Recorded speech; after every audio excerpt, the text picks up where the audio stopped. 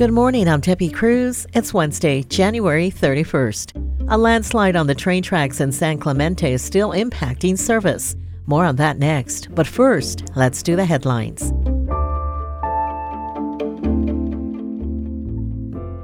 The county's local assistance center at the Spring Valley Library is open today from 10 a.m. to 7 p.m. to help people impacted by last week's storm. County spokesperson Chuck Westerheit says organizations are on site to do everything from replace prescriptions and driver's licenses to connect people with temporary housing and pet supplies. When they walk in, they may not know what they need. And when they walk out, they either know what they still need to do or they've taken care of a lot of that stuff here. In preparation for the upcoming rain tomorrow, both the city and county are providing sandbags at numerous locations, including community centers and fire stations. You can do a quick Google search of where to get free sandbags in San Diego to find a list of places. Today, donations are being collected to help people impacted by last week's storms. The items needed include household things like blankets and towels, clothing and work gear, such as rain boots, as well as toiletries, diapers, bottled water, and pet food. Donations will be accepted from 8 this morning until 2 p.m. at the Jackie Robinson Family YMCA in Mount Hope, the Sherman Heights Community Center, the National City Family Resource Center, and the County Local Assistance Center at the Spring Valley County Library. Trains traveling through downtown San Diego won't need to use their horns when crossing streets again. The quiet zone was reinstated after city crews worked to bring 12 intersections into compliance with federal standards for railway crossings. They had to address things like insufficient signage and road markings.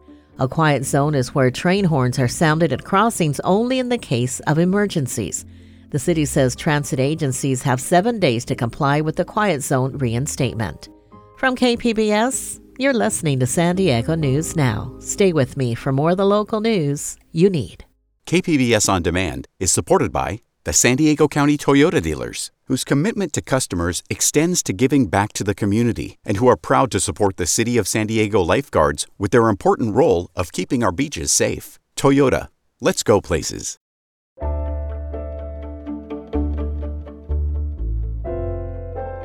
A landslide on the tracks in San Clemente is still impacting trains coming in and out of North County a week later.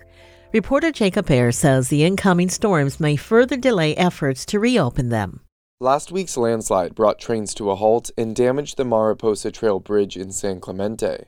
Despite ongoing efforts to clear the boulders and debris, Metrolink spokesperson Scott Johnson says passenger rail service is still closed between San Juan Capistrano and Oceanside. He also said the upcoming storms in the region could impact reopening plans. The project team is certainly aware of the impending rains. As a part of the grading and excavating of dirt along the hillside, tarping is taking place as well to protect the work that's already been accomplished. Amtrak Pacific Surfliner service is also affected by the railroad track closure. They're offering bus bridges between Irvine and Oceanside to get passengers around the closure. Johnson says there's still no clear timeline when passenger rail service will resume. Jacob Ayers, KPBS News. This is the fifth service interruption in the past 3 years. As the spring semester begins in the San Diego Community College District, education reporter MG Perez tells us some campuses are getting significant repair work done after last week's record rain.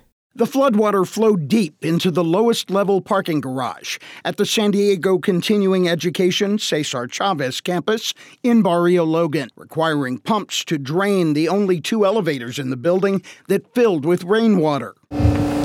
The heavily used multi-purpose room on the first floor is still covered in plastic, with hopes the bamboo flooring can be saved as spring semester classes begin. Tina King is president of the community college's continuing education campuses.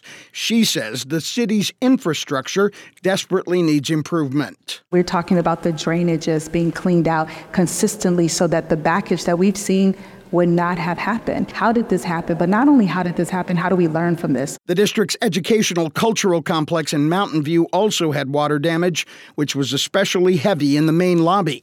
It's been repaired, allowing students access to their campus. MG Perez, KPBS News.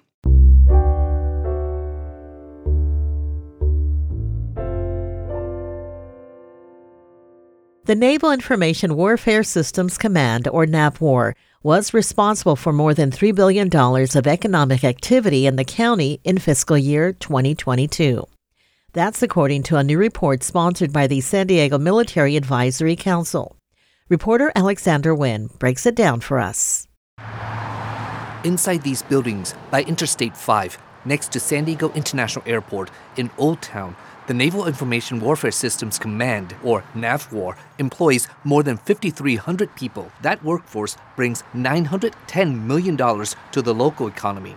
John Pope is NAVWAR's executive director. So what's important in that report is just to show that, our presence, partnering with industry, partnering with academia, partnering with the city, it really helps us do our mission. And that mission is to keep critical naval communication system operational under any condition. The report comes at a time when the Navy is looking to redevelop the more than 70-acre Old Town campus, where NAVWAR is located.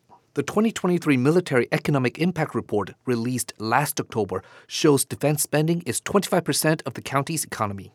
Alexander Nguyen, KPBS News.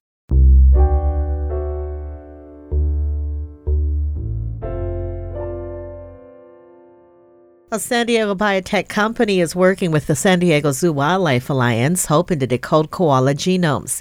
Environment reporter Eric Anderson says the species has a genetic issue linked to a retrovirus. The fuzzy gray animals are native to Australia, and they spend most of their day sleeping in the shade of engineered trees with cool metal roofs. They give them heat in the winter.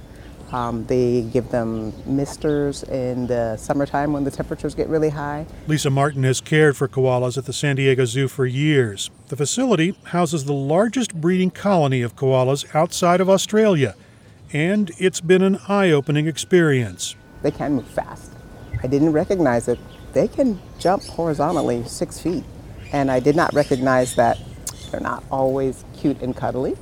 They have their own personalities. Koalas also have an endemic health issue. Senior veterinarian Cora Singleton says a retrovirus has inserted itself into the animal's DNA, making the marsupials susceptible to a number of pernicious cancers.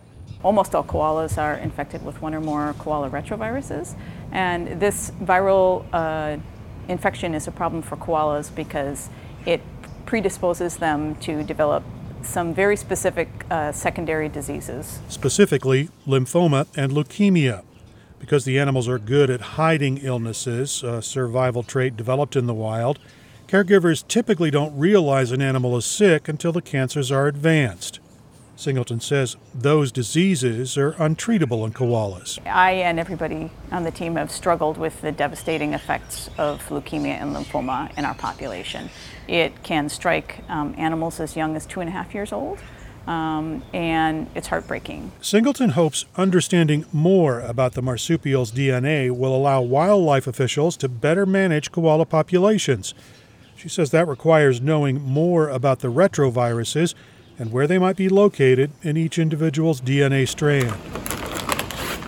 San Diego-based Illumina Vice President Ashley Van Zeelen says what was unattainable a few years ago is now in reach. Since that very first human genome sequence that took 10 years of a global consortia and almost $3 billion to put together, our latest sequencing platforms, the NovaSeq X, can do 48 genomes in 2 days or more, and the price point's about $200 for a whole human genome. The speed of processing, combined with the falling cost, has already resulted in the sequencing of more than 90 koalas. Illumina is working to broaden the species database by sequencing tissue from both living koalas and from koalas that are long dead. Van Zeelen says researchers use tissue samples stored in the San Diego Zoo Wildlife Alliance's frozen zoo. You really need both large numbers of genomes to tease out, when you have an A mutated to a G or you have a certain gene disrupted. It's a lot of information, so you need many samples to make a conclusion about the consequence of that DNA change. You also then need to have it coupled with the clinical information. And the zoo's Cora Singleton says her team has that clinical information. Every koala in our care, we know its parents, we know its grandparents, we know its great-grandparents. The retrovirus cannot be excised out of the animal's DNA, But understanding which DNA variations exist in an individual increases the ability to manage the animal's health. That is invaluable. We're hoping to be able to use the information that we learn from the genome and the specific places where the koala retrovirus is in the genome to understand which koalas would pair together and produce the most healthy and resilient offspring. Singleton says that can help minimize the risk of illness in a captive population and even allow conservationists to be better stewards of wild populations in Australia. The DNA information could inform the movement of koalas between that continent's discrete populations. Eric Anderson, KPBS News.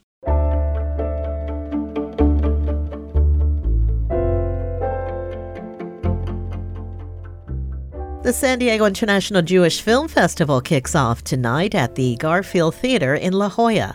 Film critic Beth Accomando has this preview. Last September, when the San Diego International Jewish Film Festival was finalizing its programming for this year's event, it could not have predicted the ongoing conflict in Gaza. Festival chair Christina Fink hopes audiences will keep that in mind when looking at the film programming.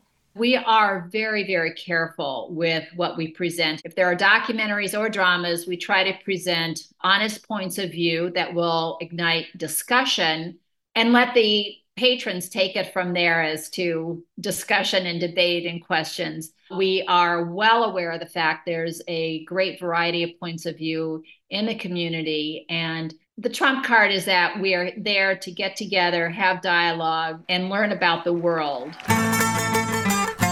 One film that aspires to create dialogue is the documentary Prophets of Change. It's about musicians, both Palestinian and Israelis, who seek to use their music as a voice for peace. They are diverse, articulate, politically aware. Sama Zakut is one of the musicians. To live in Israel, it's complicated. To be an Arab, it's more complicated. But to be an artist, an Arab artist, male or female, it's the highest complexity in the world. But I think we are the crazy ones who eventually trying to fulfill our lives and to achieve goals in our lives. Now I take it as a challenge, how that life gave me this opportunity to have challenges in my life. Mira Awad also faces challenges as an artist who sees herself as Arab, Palestinian, and Israeli. I always keep saying, when I wake up in the morning, I don't feel Palestinian. I do not feel an Israeli. I feel like a human being with bad breath. I have developed an obsession about identity and narratives, not in the way that I hold on to it, but an obsession to understand why people have such a need to hold on to identities and narratives. They need a category to place you, and if you don't give them the category, they will fight you for that category. Awad also feels challenged as an advocate for peace. I get these people telling me, haven't you sobered up from this fantasy of peace? And I'm like, seriously? To sober up from what? What is the alternative? What is the alternative to peace? The alternative is exactly what we're seeing right now, this hell upon earth. This is the alternative to peace. Haven't you finally understood that we don't have another alternative other than to find a way to live in peace? But there are also films like the documentary Remembering Gene Wilder that steer clear of current politics and controversy to just celebrate someone who could always make us laugh. The film is narrated in part by the late actor. I didn't think Jerry Silberman had the right ring to it. I wanted to be Wilder. Director Glenn Kirschbaum says Wilder wrote an autobiography, and Wilder's widow, Karen, made the audio version of it available for the documentary to use. What was so wonderful about having Gene's voice is that sense of intimacy that you get, as well as you come away from the film feeling that Gene was in the editing room with us. When I was 8 years old, my mother had her first heart attack. After my father brought her home from the hospital, her heart specialist came to see how she was doing. He grabbed my right arm and whispered in my ear, "Don't ever argue with your mother. You might kill her. Try to make her laugh." Yes, having his voice, having him tell his story, makes it highly personal. You can sample the diverse offerings of the San Diego International Jewish Film Festival in person through February 11th, and then online February 11th through the 18th. Beth Accomando, KPBS News. The San Diego International Jewish Film Festival runs tonight through February 11th at the Garfield Theater in La Jolla. That's it for the podcast today. As always, you can find more San Diego news online at kpbs.org. Join us again tomorrow for the day's top stories. Plus, we hear how the CBP One app for asylum seekers is working after a year in service. I'm Debbie Cruz. Thanks for listening and have a great Wednesday.